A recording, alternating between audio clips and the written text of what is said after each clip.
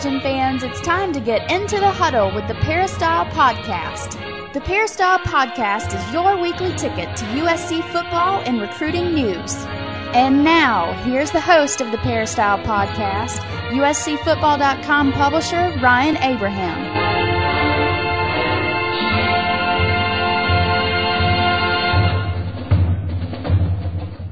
Hello, Trojan fans, and welcome to episode number 46 of the Peristyle Podcast. If you don't know already, the Peristyle Podcast is our weekly internet radio show talking all things USC. This week on the podcast, of course, being New Year's Eve, we're talking about the Rose Bowl. The Trojans play on Thursday, New Year's Day, first day of 2009. Big matchup versus Penn State. So it's going to be a great matchup. We're going to talk all about that in this episode of the podcast. If you have any questions or comments for us on the podcast, always just drop us an email, podcast@uscfootball.com. That's podcast@uscfootball.com. You can always go to uscfootball.com and post in the message boards. We'll try to answer any questions you have there. And, of course, in the first segment, we love to talk to the coach. He is the de facto mayor of the city of Pasadena. The Rose Bowl is all about him. Coach Harvey Hyde, how are you doing today, sir? Well, it's all about me unless it's the Rose Bowl game. When it's the Rose Bowl game, it's the granddaddy of all of them, you know, and it can't be all about me because this is the 95th game. Can you believe that? The 95th Rose Bowl game, it all started in 1923, and believe me, that's when the name Rose Bowl was attached to it. And guess what two teams were playing in the first Rose Bowl game? Oh, I should know. USC, Penn State. Wow, very first one. Very first one, and USC beat Penn State 14-3. And, you know, this is going to be a great one, too, because it is the true Big Ten champion. That's Penn State. Remember, the last 2 years now, the Big Ten champion has gone to the national championship game. So this is the true Big Ten champion against the true Pac-10 champion, USC, at 11-1. So 22-2 between the two of them. And the payout is $18 million to each conference. Game time is at 2:10 p.m. Pacific Standard Time. Be early, tailgate, enjoy the experience, and don't get all stressed out worrying about the traffic, so leave early. So what do you think of that? I think that's all good stuff, good information. And, Coach, if anyone else needs a ticket, it's not too late. Give Southern California Tickets a call. They're nice enough to be our sponsor for the first segment of the Peristyle Podcast, sctickets.com, 1-800-888-7287. If you're going to the game or you want to go to a concert or something, maybe one of those nice theater things, you know, if you're cultured and stuff like that, Coach, which I don't think we are. But if you need stuff like that, just give Southern California Tickets a call. You don't need any tickets, right, Coach? No, I don't, but I was down there this morning, and for everyone, there are tickets available, depending when you're listening to this broadcast. We do this on Wednesday, so I don't believe they'll be open game day because the parade goes right in front of their building on New Year's. So get on over there if you're listening today. They do have tickets available. And also, remember, when the Rose Bowl game is done, they have tickets available to everything else. You know, you might want to go to the Super Bowl. You might want to go to a national championship game. You know, you can get all those type of tickets through Southern California Ticket Service. It's a great spot. Definitely. Coach, this is a big matchup. I really like the point. You haven't heard that a lot, that this is the true champion of both conferences, Penn State. I guess the question that people ask me a lot, and I'll pose it on to you. Pete Carroll's never lost to a Big Ten school. I think it was 10 in a row or something like that by an average of 3 or 4 touchdowns. What makes Penn State different? Why are they not the typical Big Ten team that Pete Carroll kind of eats for lunch, if you could say that? Well, you don't know if he will or he won't, but it's a different type of team because when you look at the team, it's not a bunch of teams of glorified recruits. The biggest recruit that came out of there the year that most of these players are playing for Penn State was Brian Cushing, who's playing for USC. And that's what's so unique about this Penn State team. Obviously, they had a lot of all-leaguers. They had a lot of Big Ten players. Quarterback Darrell Scott was the Big Ten quarterback player. You've got offensive linemen. You've got a receiver, Williams. It's a great player. But when you look at them now, you know, they were not all five-star players. I mean, when Darrell Clark was recruited, Chad Henne had just turned down Penn State, and Joe Paterno was watching a film on a tight end, and liked the tight end, put the film away, and when Chad Henne did not go to Penn State, went to Michigan. He said, I remember that quarterback that when we were watching that tight end, get that tape back out. And they got it out. He didn't have a lot of big-time scholarships and so on, and gave him a scholarship. And, you know, when you look at some of the players, they've been there. You've got 11 starters in the game that have played 4 years at Penn State. You've got 5 starters that are 5-year players. So these guys have been around each other a long time, and what they do well because they've been taught by great coaches. Galen Hall, the offensive coordinator, former head coach at Florida University, and others. I mean, there hadn't been a lot of changes in the staff at Penn State. So, you know, the guys know what they're doing. They're very well coached. They have very few penalties. They make very few mistakes. They don't do a lot of fancy things. What they do, they don't try to trick you. They try to hit you. And they will be well coached. So it's going against a well-coached team of a bunch of guys that have been together for a long time and have a lot to prove against a very skilled, highly recruited, highly publicized team from USC. You know, USC started the season as the number 1 team in the country. Penn State started the season, I'm not sure where they were ranked. I mean, they beat Coastal somebody, their first game of the year, and Temple, and, you know, they really came alive after they beat Oregon State. Then everybody took them somewhat more serious. And as they went along and beat Ohio State at Ohio State and so on, 13-9, then they said, hey, this team could go to Pasadena. And when they really need to beat Michigan State to make it happen, 49-18, they beat Michigan State, and now they're in Pasadena.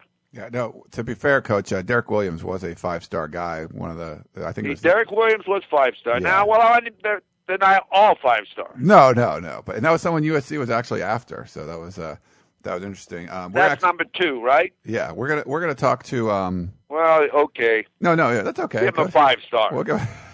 We're gonna talk to one of the Penn State rivals guys later on in the show, and we're also gonna talk to Dan Woike. So we're gonna get some more Penn State and stuff info there. And Coach, I want to bring this up. You coached before. If someone was playing your team, and the terms that came up the most were this team is well coached. Obviously, that's a compliment to you.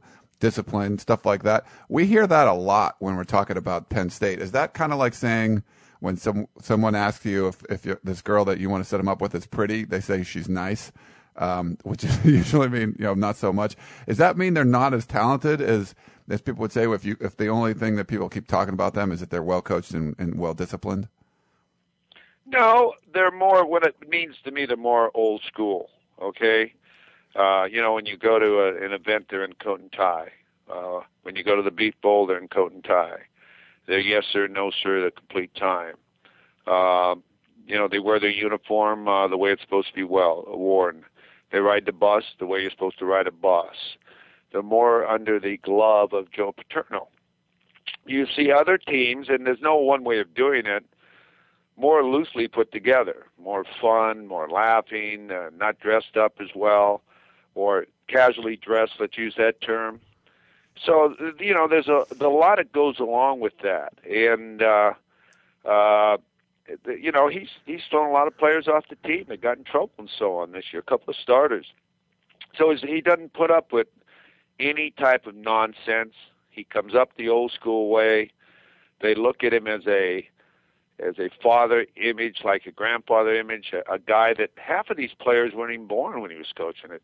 Still coach here when he was the head coach at Penn State. So there's a lot of legendary stories about him and so on. So, they play hard for him, and he gets every bit of what he can out of each player. Now, when he brought the last team out here to California, and they played Oregon in the Rose Bowl, and that was a real talented team. Kerry Collins, Kajana Carter. I mean, they went undefeated that year. A lot of people thought they were the number 1 team in the country. But, he's had great players, don't get me wrong. But he's always the Woody Hayes, the Bear Bryant, the Bo Schembechler. I mean, they're different type of guys, okay? I mean, you do it my way or it's the highway type. I hate to say it that way. And in some programs, it isn't just that same way, okay? No, that makes sense. And I think you look, there's 2 legendary coaches. Obviously, Paterno's been around, longer almost than Pete Carroll's been alive. But if you think that Joe Paterno is this old guy that he's 82 and he just kind of hobbles around and doesn't say anything. I mean, he's funny. Like we were at the media day yesterday. He tries to keep, he can't throw the football around the practice field like Pete Carroll does, but he keeps you entertained. I mean, when he's talking to the media, he was pretty funny and he was bringing it. So I think he's got, he might be an older guy, but he's got some youthful exuberance, I guess you could say. And it probably keeps him closer to the players than you would think an 82-year-old would be able to. And I agree with you. I don't think I think a pat on the butt or a hug by him to some of the players really is a big thing to them. And, he might not be able to name or remember every single player on the team, but I wouldn't bet against it. But he has been able to put together a great staff and be able to give the assignments and responsibilities to the people to get done game planning and so on, and he handles all the public relations and all that part of the program.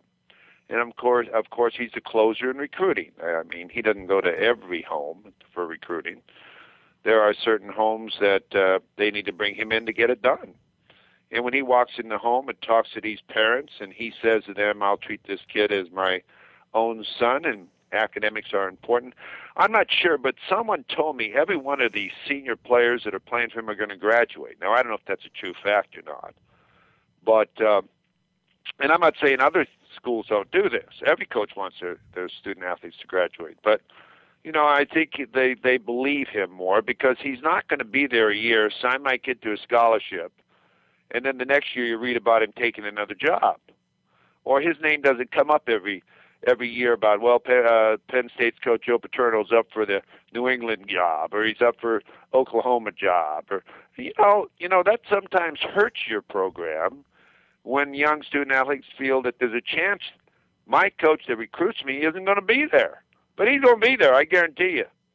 No, I agree with you, Coach. And you mentioned Daryl Clark before. Interesting kid. I was down there watching some of the interviews he was doing at the Rose Bowl media day, and he's an elusive kid. I mean, it's interesting. I didn't know that recruiting story that you told about him. That's really cool stuff. But when you look at him, I don't think he's like the fastest guy in the world. They don't do zone reads and stuff exclusively. I mean, they mostly run a kind of a traditional offense. They use a fullback a lot, but they will come in and he can come in the shotgun and do some of that, option read kind of stuff. But what impressed me about him when I'd watch a couple of the games over again, he could make people miss, but he was really powerful too. I mean, he could hit someone, and your linebackers have to be disciplined because you can't just try to arm tackle this kid because he will drag people with him going for the first down. Well, I haven't seen him in person as you have, out of a uniform. But they say, what do they say he weighs, 230 or something? Yeah, he's supposed to be. He's a big kid. I mean, he looked big. He had glasses on, so I think that he was trying to just kind of not be a little bit under the radar there. But yeah, no, he's a big looking kid. Yeah, he's a big kid. So, he's a main threat for them in their offense, and I really feel that he's going to be a part of their offensive game plan. I mean, 100% as a running back and as well as a passer. And I think they're going to try to utilize their top player, which is Williams. As you told me, he's a 5-star, which I forgot, and you're exactly right. They're going to utilize Williams, Butler, and Clark. That's their offense. And they got hard-nosed offensive linemen who will bite you to hold on to you, The umpire's got to catch them. They'll do whatever it takes to block for these guys. And they're going to spread the field on USC. If I was Penn State, I'd spread the field. Spread out USC's defense. I don't want to run into the strength of them. Have no remaining backs at all, hardly at all, or have one remaining back, put him in motion, or keep him there and run the option. Wouldn't try to run right at him. And I would run Clark. I'd run him out of an open set. I'd run draws with him. I'd run all kinds of things with him. I'd try to throw 3-step drops real quick, let the ball go. All those type of things to try to equalize the power of USC's defense. Now, I watched them, Coach. I rewatched the Ohio State game, and that's the best defense statistically that they played. They've scored 40 points, I think 8 times this year, but only once was it against a top 50 type of a defense. That was the Oregon State game. And you got to give them credit for the Oregon State win, even though that was before Oregon State kind of figured out what they did well and they replaced their entire front seven and all of that. But when I watched that Ohio State game, I mean, Clark at quarterback, they couldn't really move the ball. They had scored 3 points up until some point in the second half, and Clark had to be pulled out of the game. And the backup, I'm blanking on his name right now, but he Tavin, Devlin, the kid to the left, Devlin, and Devlin, he ended up transferring, so he's not even there. They scored you said they scored 13 points in that game. 10 of them were scored with a backup quarterback in there. It just seems to me, and Ted Venegas wrote about this a little bit too in our we had a Penn State preview. It's up on USCFootball.com right now. This offense struggled against the better defenses, and obviously USC would have to be in that category. I don't know if you want to comment on that at all. Well, I can't comment on it too much because I haven't seen them play a lot of games this year. It's amazing that they haven't been on television a lot out here in the West. Seen highlights and so on, so I really haven't seen a complete game to know exactly, what to expect. But from just gathering information and talking to people and so on and coaches, that's why I say against USC's defense, which some people are saying are the best defense ever, and I don't know. And some people complain when people make that statement. It could be, and the only way you can equalize that is to have big plays, which SC hasn't given up big plays, but you got to keep going for big plays. You got to be able to keep your defense off the field. You got to maintain ball control. So how do you do that? Short passing game and running game that works because you're spreading the field. With man on man, you're not going to be able to block all those linebackers. Like one of their offensive linemen or their centers made a statement.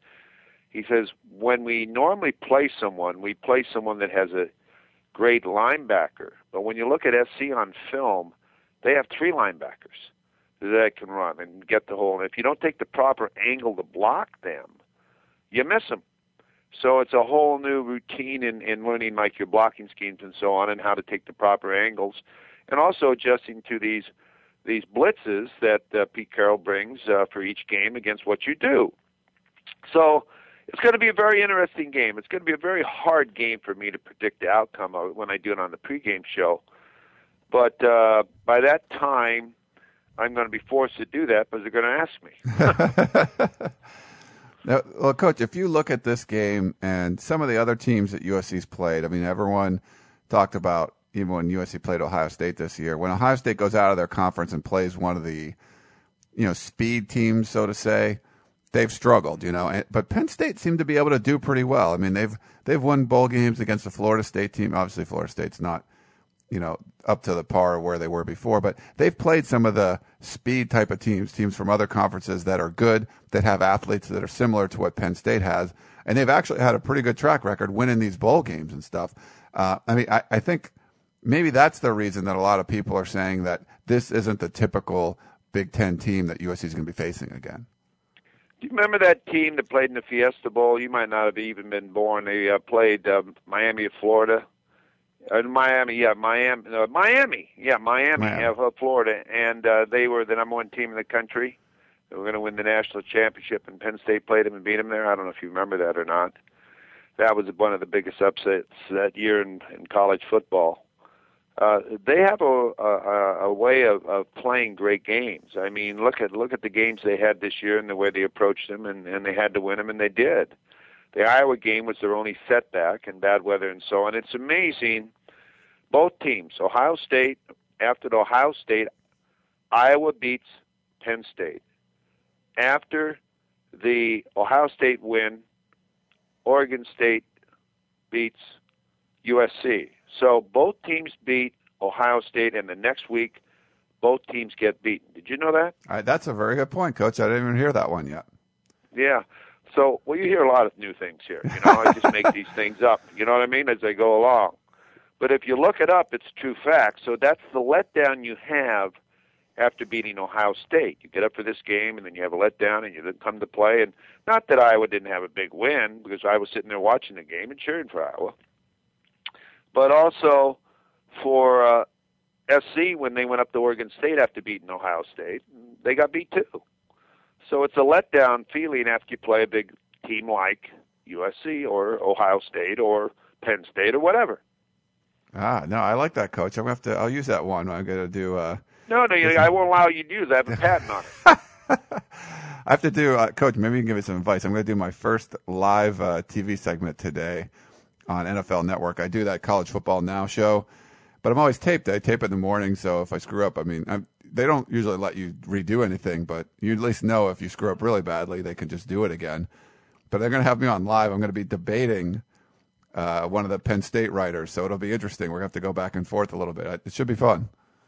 It should be real fun. And remember, before you use anything I used, make sure you look it up. Okay.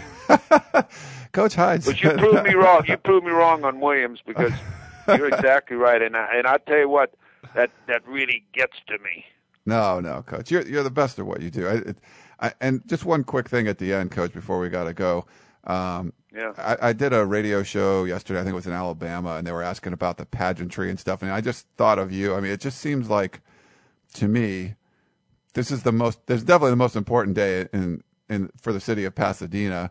It seems like the entire calendar of what goes on up there, all the businesses, everything kind of revolves around this day. You're right, and we're almost at the end of it, and I'm totally wiped out. Okay, I've been at everything. In fact, today I'm going to the kickoff luncheon in a few minutes, and I'm the pre-kickoff host. So I have to get over there and do 3 or 4 segments for the kickoff luncheon, and tomorrow I've got the pre-game show still to do. Yesterday I was on 4 hours of radio, 3 hours at ESPN, and then another hour at my regular show I do back to Las Vegas. And then, of course, after that, they're having the parties at the TET. They float builders companies, the parties at the Tournament of Roses, and the president's parties, and the directors' dinners, and this and that. So I'm sort of wiped out, It's that time of year, and also everyone's got this cough and this cold that's going around, so you're trying to fight that, and I'm fighting that off too. So I went to the Beef Bowl. I don't know if you've ever been to the Beef Bowl, but it was pleasant going there and talking to the coaches and watching the kids have a good time. And the Queen and Court, I don't know if you know this, but let me sort of give away my age. Are you ready? I want to do it on the air. But I'm sitting there with one of the princesses, and her father comes over to me and gives me a big hug. And I said, wow, this is something special. And he says, you don't remember me, do you? And I said, honestly, no. He says, you recruited me. You recruited me out of high school. Michael Jenkins. He says, my daughter here is a Rose Princess. And I said, oh, my gosh, can you believe that? So It's absolutely amazing. You never know who you're going to run into or who you're going to see, and how proud you are of these kids and so on how they've gone on, and you're able to tell these type of stories. Just like Dwayne Walker now getting a head coaching job in New Mexico State. He played for me at Pasadena City College. I've been very close to him. Tim Brewster, the head coach in Minnesota, played for me at Pasadena City College. To see these kids go on, Pat Hill was on my staff at UNLV. To see these people go on, and Ryan, to be able to work with you, and I'll watch you go on someday. It's great to see it, and that's part of what we're in, the business of helping young people use their God-given skills to advance their lives. And it's more than a scholarship or an education. It's common sense you gain in the people you meet and and you never get a second chance at a first impression. And it's just a great thing to be during this period of the year with the holidays and the gifts and the parties, to see your friends and then go to the big game. And it's just great to do all that. And I'm very fortunate this year. I'm going down to the Orange Bowl too. So I've got to work that out with you on how we're going to do that segment. I'm glad I thought of that, because next Wednesday I'll be in Florida. Oh, wow. So if you want to call me down there, I'll get a number for you, and we can do it down there. That might be fun, yeah. Reporting live. Yeah, or whatever. Yeah, cool. Well, you let me know, but let's talk about it after the segment, okay? All right, Coach. Well, thank you so much. We really appreciate it. It's been a great year. Our first year of the podcast is obviously coming to a close, and it's been my honor to have you on, and hopefully everyone out there enjoys your insights, and we will definitely look forward to talking to you more next year. We'll talk about the Rose Bowl in our next segment. All right, buddy, and let's again thank our sponsor, Southern California Ticket Service. Give them a call. Their local number is 626-577-2557, and you've got the toll-free number. Yeah, and sctickets.com is right online, so it's all good. So anyway, Coach, thank you very much, and we will talk to you again next week. Happy New Year, buddy. Happy New Year to you. Enjoy the Rose Bowl. Everyone else will be right back after this short break talking more about USC and Penn State. The Peristyle Podcast will be back after this short break.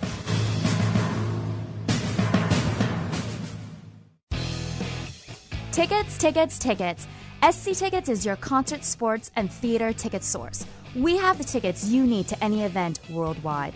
Football tickets are now available. Call SC Tickets now at 1-800-888-7287, 1-800-888-7287.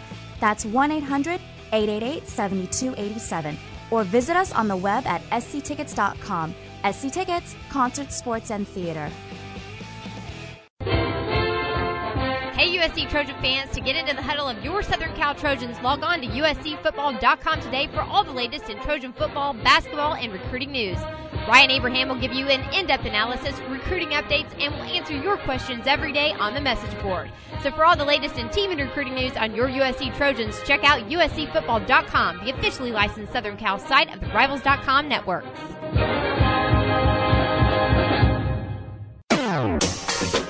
We now return to the Peristyle Podcast and your host, Ryan Abraham.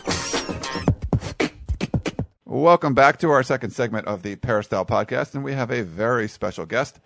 In this segment, we have Nate Bauer. He's the web editor for Blue White Illustrated, part of the Rivals.com network. He was nice enough to come on the podcast today. He's in town in L.A. covering the Rose Bowl. Nate, thank you very much for joining us. Hey, thanks a lot for having me, Ryan. I appreciate it. Hey, anytime. I'll try to come on. Hopefully we can get you on. I'll be on Blue White Illustrated today, BWI today, and I can answer some questions for the Penn State fans. But first up, you were actually downtown today for there was a kind of a mini press conference. Yesterday was a big media day. What did Joe Pa and Pete Carroll talk about today at the media conference? I think probably the biggest news of the day, if you want to call it news, is that Joe will not be coaching from the sidelines tomorrow. He will be up in the press box. For whatever reason, that seems to fascinate the media, and it's really become sort of a dominant storyline.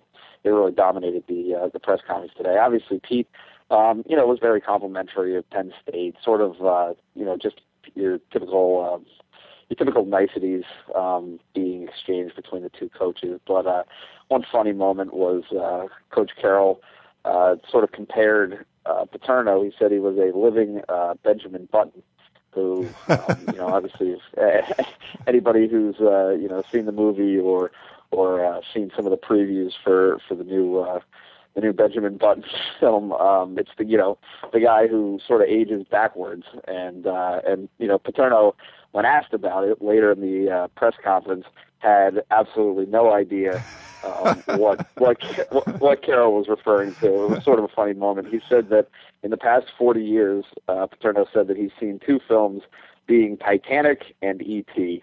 And he, it sort of got a big roar out of the media guys. But that was pretty much it. I mean, I think basically for Paterno's end, a lot of the questions beyond him being on the sideline or up in the press box were geared toward Penn State being an underdog in the game.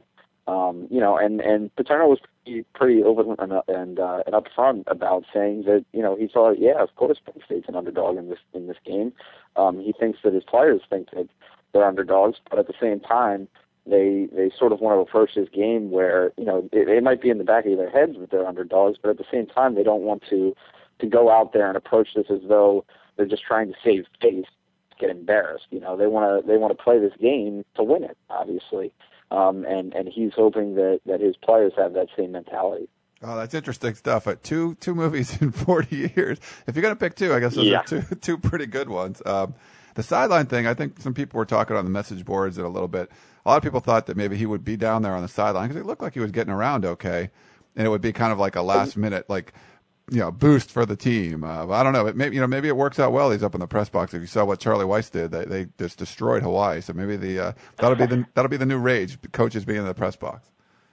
Yeah, it's worked out for Paterno so far this year. I mean, he explained how it works. And for all of us who are on the Penn State beat, we've been through this song and dance pretty much all year. Where he has, obviously with technology, it's a lot different than 50 years ago when he was coaching. He has access to all of his coaches on the sidelines through the headsets, and he can get a hold of anybody he wants. And in fact, I mean, I think he sort of understands that it might be a little bit of an advantage to be up there, if only because he can see the game better. He can really see what's happening out there on the field a lot better than he can on the sideline. For anybody who's been on the sideline during a game, it's pretty much the worst vantage point you can have to watch the game. Of course, at the same time, he also it bothers him that he can't be out there with his team. He's very much a figurehead during a game, in that he for years, I mean, he's always been the guy that pats a kid on the butt when he's coming off the field, or knocks him around a little bit, depending on whether a kid's high or low, based on a play. But yeah, he's I think it's he was pretty adamant that he would indeed be up in the box. The only real window he left open was that he might be able to lead his team out onto the field. He definitely looks miles better than he did earlier this season. I mean, he was really, really struggling to move around, to get up out of chairs, that kind of thing. So he at this point, he's walking without a cane. He looks 10 times better than he did at the beginning of the season, but he'll be up in the box tomorrow. All right, we're with Nate Bauer, the web editor for BWI on the Rivals.com network. He covers Penn State football. Nice enough to join us on the podcast today. He's in Los Angeles, down there downtown. Just had a couple questions. I asked people on our message board maybe to email a couple questions. I only did this about an hour ago, so we didn't have too much time to get to them, but I got a few that came in. A poster, Roven, wanted to know what the perceived weakness of USC is, the perceived biggest weakness, and how do you think Penn State will be able to exploit that? Wow. Big one. Bam. I'm not, yeah. I really don't think, as far as perceptions and respect and that kind of thing is concerned, I mean, Penn State fans and I mean, obviously the team and the coaches, pretty much everyone is in agreement that USC is just a phenomenal football team. Defensively, obviously the stats speak for themselves. The players speak for themselves. I mean, just the names and the accomplishments that those guys have had. It's just been a tremendous season for USC. Outside of that hiccup against Oregon State, weaknesses. I honestly can't give you a straight answer by saying that anybody really perceives USC to have any real big weaknesses. The quarterback, offensively, the running backs, the offensive line, the wideouts. I mean, it's all there, top to bottom. So I think Penn State fans and the team are expecting, probably legitimately the biggest test and the best team that they have faced in, maybe years at least. Certainly this year and certainly the past few years.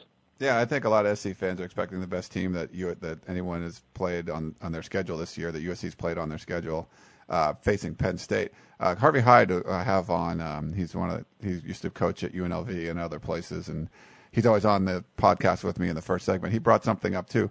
The Iowa loss, that was the week after Ohio State. Am I correct in that? There was actually a bye week in between the two games. Okay. But yes, it was the next game after Ohio State. It was actually very similar then to what USC did. USC had a kind of a bye week, a week and a half, because it was a Thursday game. They played Ohio State. It was a big win, emotional win, and then they had the letdown against Oregon State. So I thought that was an interesting point I hadn't heard brought up before, those kind of letdown games. But I had another question. Yeah. Oh, go ahead. Go ahead. Oh, just another question from Rick Manny. I was just going to explain. I mean, I think the Iowa game, it was a letdown, and just for a variety of reasons. I like that point. Just it seemed like everything that could have gone wrong towards the end of that game for Penn State, did. And I think it was sort of, USC sort of found themselves in the same situation, where just, turnovers, just things didn't just things just didn't go right, and it wasn't the team, that everyone had seen for the previous 9 games up until that point. And obviously for USC, the team that everybody saw after that loss to Oregon State. So yeah, I mean, I think the similarities are definitely there. All right, and next question came from Rick Manning. He sent the email on this. He wanted to know kind of what the keys would be, to stopping the USC offense. The Penn State defense had a tremendous year. And if you wanted to point to some kind of weaknesses on USC, they haven't scored as many points that a lot of people have expected with some of the talent that they have on offense. What do you think that the Penn State defense is going to have to do, if they have to do anything differently? I know they kind of run a 4-3, and they usually play pretty straight up, not a lot of blitzing and stuff. Do you think they'll have to do anything different or just execute better to stop this USC offense?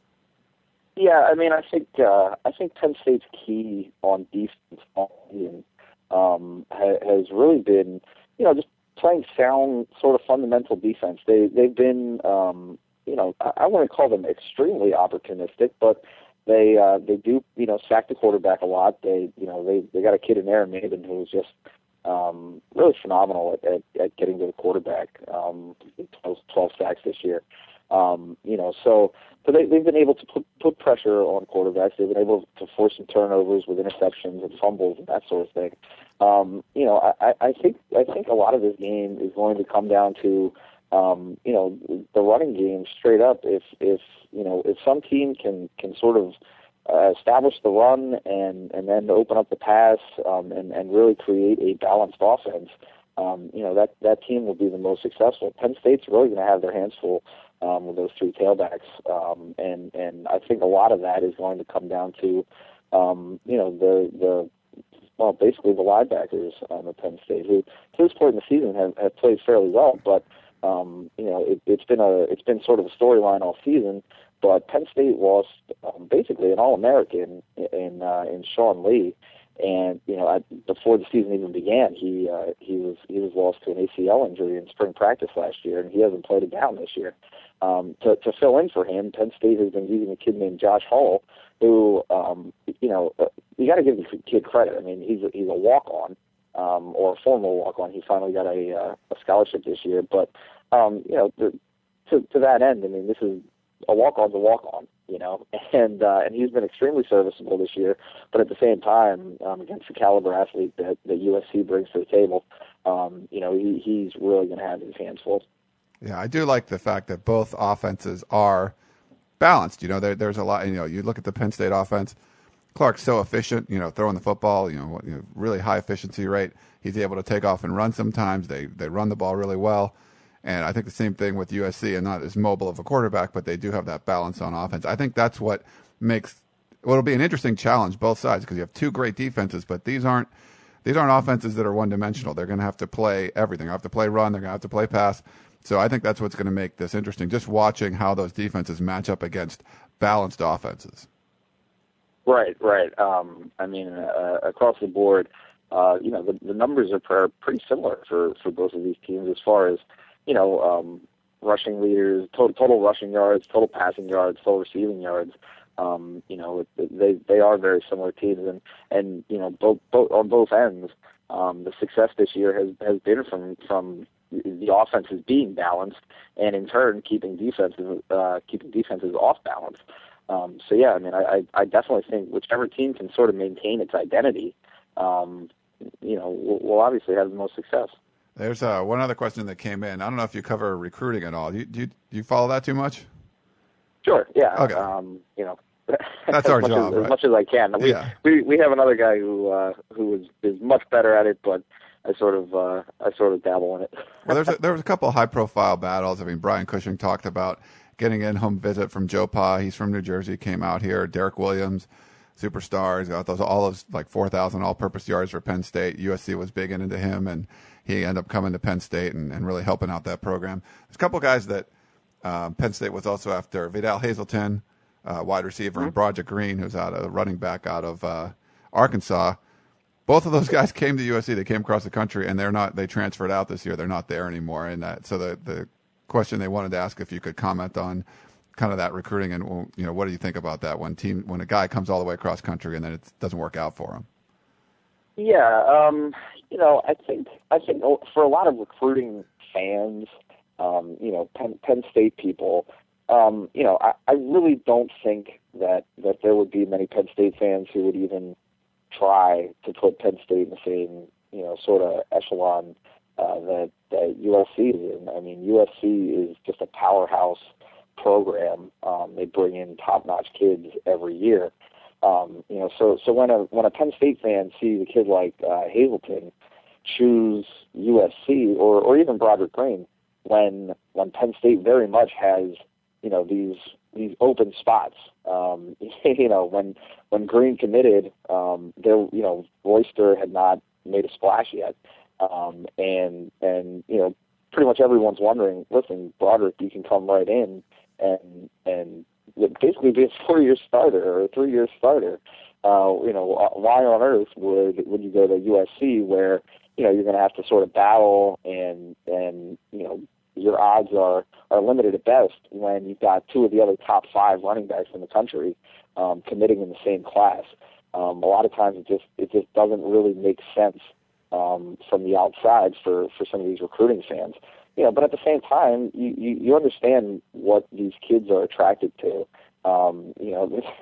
This is my first time in LA, but obviously it's gorgeous out here. The weather's great. USC, the football program is just it's really in a class of its own. Across college football, and I mean that. And I think a lot of other Penn State fans would agree with that sentiment that USC has just been sort of the standard that a lot of other programs are compared to across this country. And Penn State is, Penn State fans and Penn State itself, the program, USC is what you strive to be like, ultimately as far as the success on the field is concerned. So, and especially success in recruiting as well. So, I think the interesting thing with those 2 cases with Broderick and Vidal has been, Penn State fans are still almost clamoring, for those guys to make their transfers to Penn State. Obviously, they're not happening, but at the same time, the sort of open wound is still there. I think in both of those cases. Cushing, on the other hand, not so much. I mean, obviously everybody understands how spectacular of a football player he is, but I think the Green and the Hazleton incidents are so recent, and Penn State really thought that they were in it until the very end with both of those guys. So the way that those worked out, everybody's still sort of scratching their heads. Yeah, cool. That's interesting insight. Thank you very much for doing that. And you did pick a perfect day. Yesterday was absolutely gorgeous. So you arrived yesterday, I believe, and you couldn't have picked a better day to come to LA. It was awesome. Yeah, it was. This is spectacular. Yesterday in State College, Pennsylvania, where Penn State is, it was, I think, about 25 degrees. The wind was swirling and howling. It was completely miserable. I hop on a plane, I go 6 hours, and all of a sudden I'm in basically the nicest place on earth. So it's working out pretty well. Sweet. All right. Well, he is Nate Bauer. He is the web editor for BWI, BlueWhiteIllustrated.com, part of the Rivals.com network, covering Penn State. Thank you so much for joining us today, and enjoy the game on Thursday.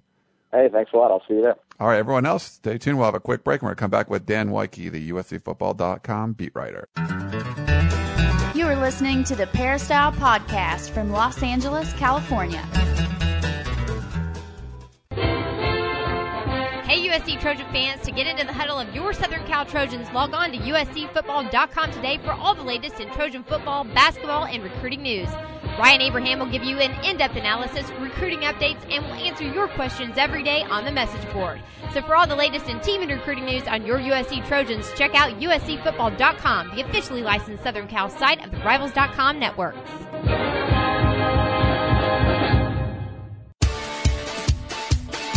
It's time to get back to the Peristyle Podcast, presented by USCFootball.com. Welcome back to the Peristyle Podcast, our third and final segment of the last podcast of the year. And we have Dan Wyke of USCFootball.com. Dan, what's up, buddy?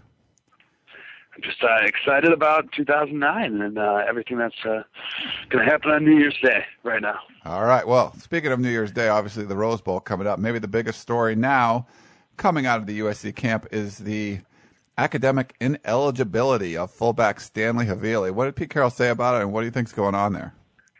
I think they tried to clear it up a little bit at a morning press conference today where Carroll said that there's a new way where credits are kind of where they find out who's done what with grades, a new distribution system or something like that. And they found out that Havili did not have enough units to play in this game. So that's why, that he'll be out on Thursday, but he should be back for spring ball right now. That's kind of the thought process that, he's just ineligible essentially until the start of next semester at this point. Now, him being a big part of this USC offense, what is that going to do? What's going to do to the USC offense? Well, they look at Havili, obviously, as like such a versatile offensive guy. I mean, he can block, he can catch passes, he can run the ball if they wanted to. They could do all these different things with him. Instead of trying to find somebody who could do all those things, what Steve Sarkisian and Pete Carroll decided to do was they're going to just use three different people to do those things. They're going to use Adam Goodman, they're going to use DJ Shumate, and they're going to use Red Ellison. And Sark hinted that there might be some other mystery kind of fullback candidates, but I wouldn't even know where to begin guessing on who they could run back there. But I think you look at Shumate as obviously as a receiver. Red Ellison can block. Adam Goodman can do everything he's been, in the program and understands the role, I guess, probably better than either of those other two guys who are both converts to the position. So I think that's probably what they're going to do. The other thing they're going to do is because they weren't preparing necessarily to play with Havili in the first place because he'd been injured. So I don't really think that was probably a big part of their game plan. It wasn't like, they had saw something on film where, oh, wow, Penn State can't stop Havili, he can't stop our fullbacks, so we're going to load up on fullback plays. Because of Havili's injuries, they weren't even 100% sure he'd be even able to go, period, whether he's eligible or not. So I think they kind of probably scaled back a little bit on the responsibility of the fullback in this game plan. Now, I think a lot of people complain about this USC offense. A lot of the USC fans, they don't really like when people come in, substitutions are made, and they're like, oh, look, this guy's coming in. That means it's a run, or this So to do something like that, I don't think that's going to make a lot of the USC fans happy if they see, DJ Shumate come in. Oh, here comes the swing pass, or they, whatever stuff like that. Yeah. If like it's a run because Ellison's in. Yeah, the good thing about that is that all do have hints of versatility. I mean, Shumate has been working at fullback for a long time this season, and is really impressive coaches. I mean, I think he's a guy who'll probably stay at that position, and he'll be a guy that they'll probably use. He can block some. He's got a running back pedigree and a wide receiver pedigree, so he can be either run or catch. He's just probably not 100% ready, I don't think, for a Havili kind of proportioned game plan where you're doing all these different things. And then you look at Red Ellison, who's a tight end who can block and he can catch some passes too, and stuff like that. I just think that what they did is playing to those guys' strengths and probably want to put them in positions to succeed. You make a good point. I just hope that they don't do it and that kind of way where they're like, okay, DJ Shumate's in, we're passing to him, or we're throwing the ball for sure, Right. Like that. But like I said, I don't know. I have a hard time believing that any of those three guys are going to play a ton anyway. Yeah, they can mix it up, and obviously they don't having Havili in there is a big weapon, but it's going to be hard to replace, and we'll have to see what they do. He's really one of he's one of 10 guys on offense. I mean, I personally, I think it would have been a bigger loss had Damian Williams not come back. That would have forced them down further on the wide receiver chart. I think that having Damian Williams as a play versus a guy like Havili, I think is more important.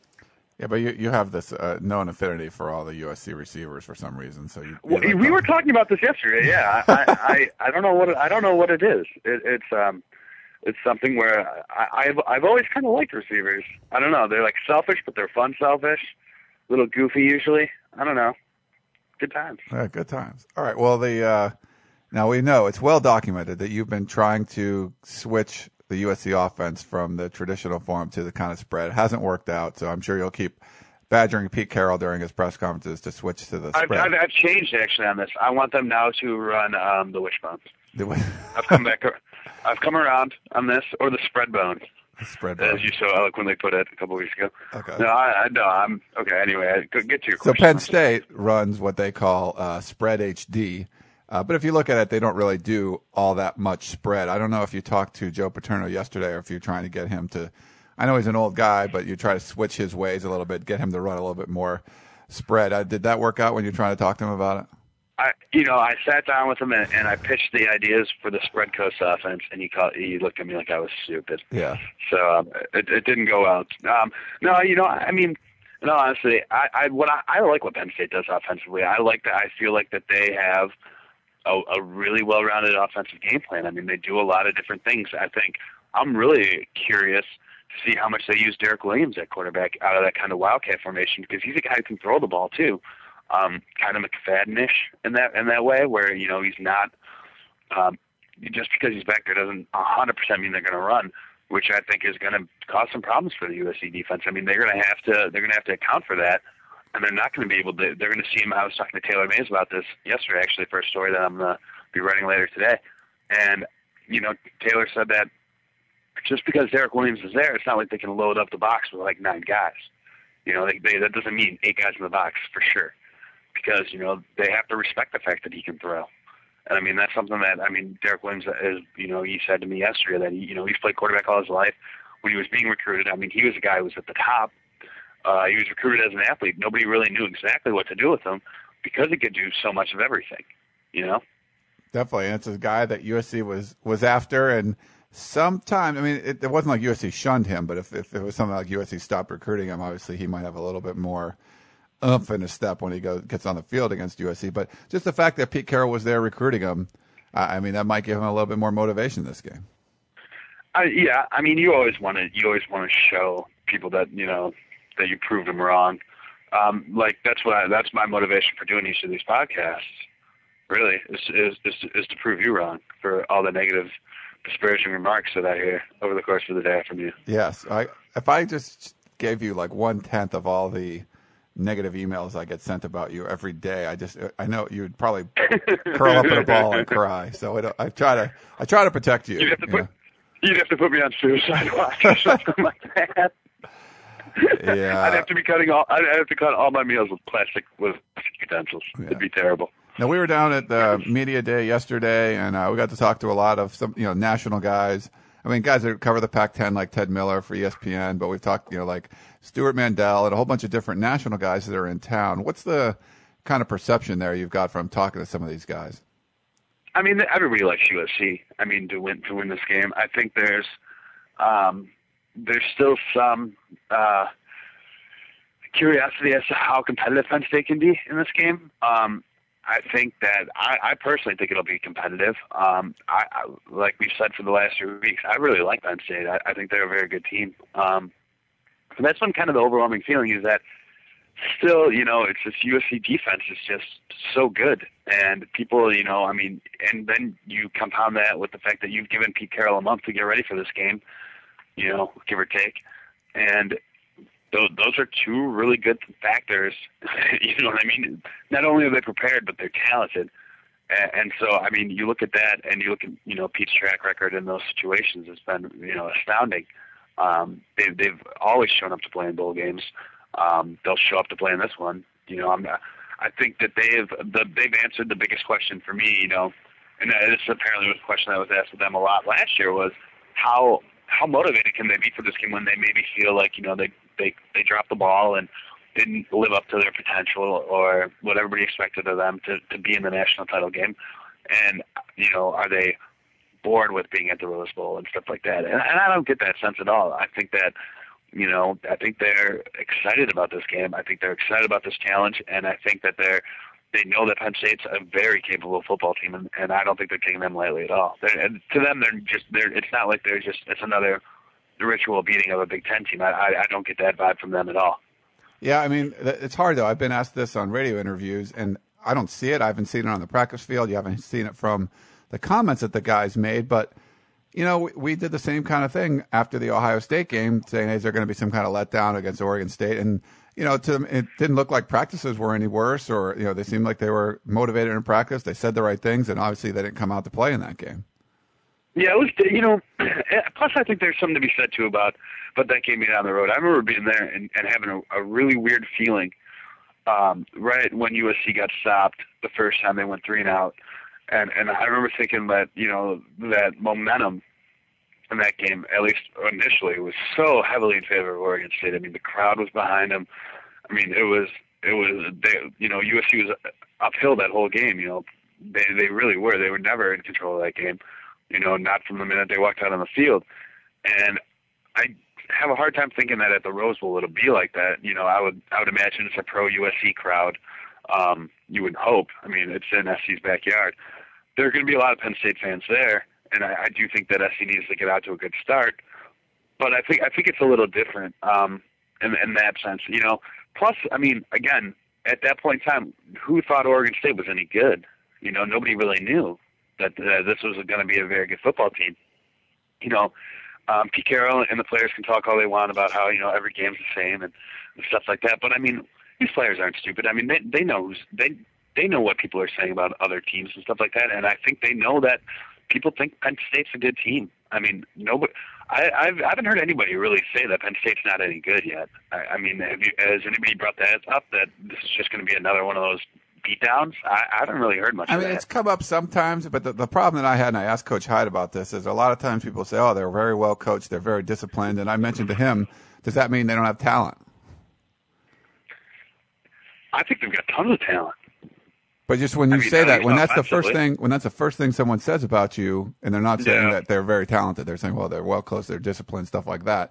I mean, usually you come out with they got talent all over the place. No, I mean, that's not what you're saying about this Penn State team. I think that's where the kind of question is. And and we got to wrap this up real quick, unfortunately, but the fact that they haven't done as well offensively when they've played good defenses. They really struggle. In the Ohio State game, they scored 10 of their 13 points with the backup quarterback who's no longer on the team. And that doesn't bode well for going against the USC defense.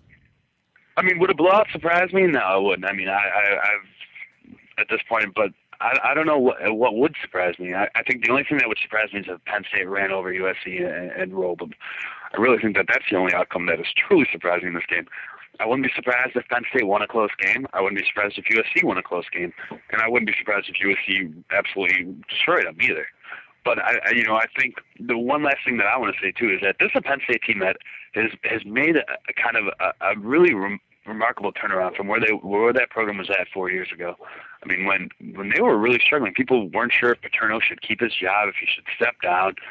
And this recruiting class, they're seniors right now, guys like Derek Williams, and they're older guys.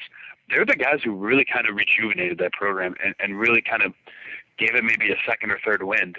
I don't know, how many wins do you get when you've been coaching for 70 years? I mean, 9 lives, but they've really kind of rejuvenated everything, and I think they take that they take a lot of pride in that. I got that sense that's important to them, that they're the guys that helped kind of turn this around for that university football wise, and it's going to be important for them to show up. And like I said, I think probably the most logical pick in this game is to say USC in a close game. Yeah, I think that's an excellent point to end on. Derek Williams was someone that USC wanted badly. People were kind of shocked that he actually went to Penn State. And, him and the rest of that class helped turn this team around. And I think that gives them even more motivation than normal because, hey, this proves they can beat USC. That proves we went to the right school. We came here. We changed the perception of the program. Joe Pa's sticking around longer. We turned this team into a winner again. Yeah, and it would honestly prove them and put them in the conversation as being a team that was one of the best in the country this year. Excellent. All right, Dan. Well, enjoy your first Rose Bowl game on Thursday, and we'll be back to talk to you next week. Get on the analysis on whatever happened in that Rose Bowl game. Can't wait to talk about it. Excellent. Everyone else, thank you very much for listening this week on the Peristyle Podcast. We will be back as advertised next week, talking all about breaking down what happened in the Rose Bowl. We'll see you then. You've been listening to the Peristyle Podcast presented by USCFootball.com. Be sure to tune in next week for the latest news on Trojan football and recruiting. And don't forget, you can now download the podcast directly to your iPod or MP3 player. Just search for Peristyle Podcast the next time you log into iTunes.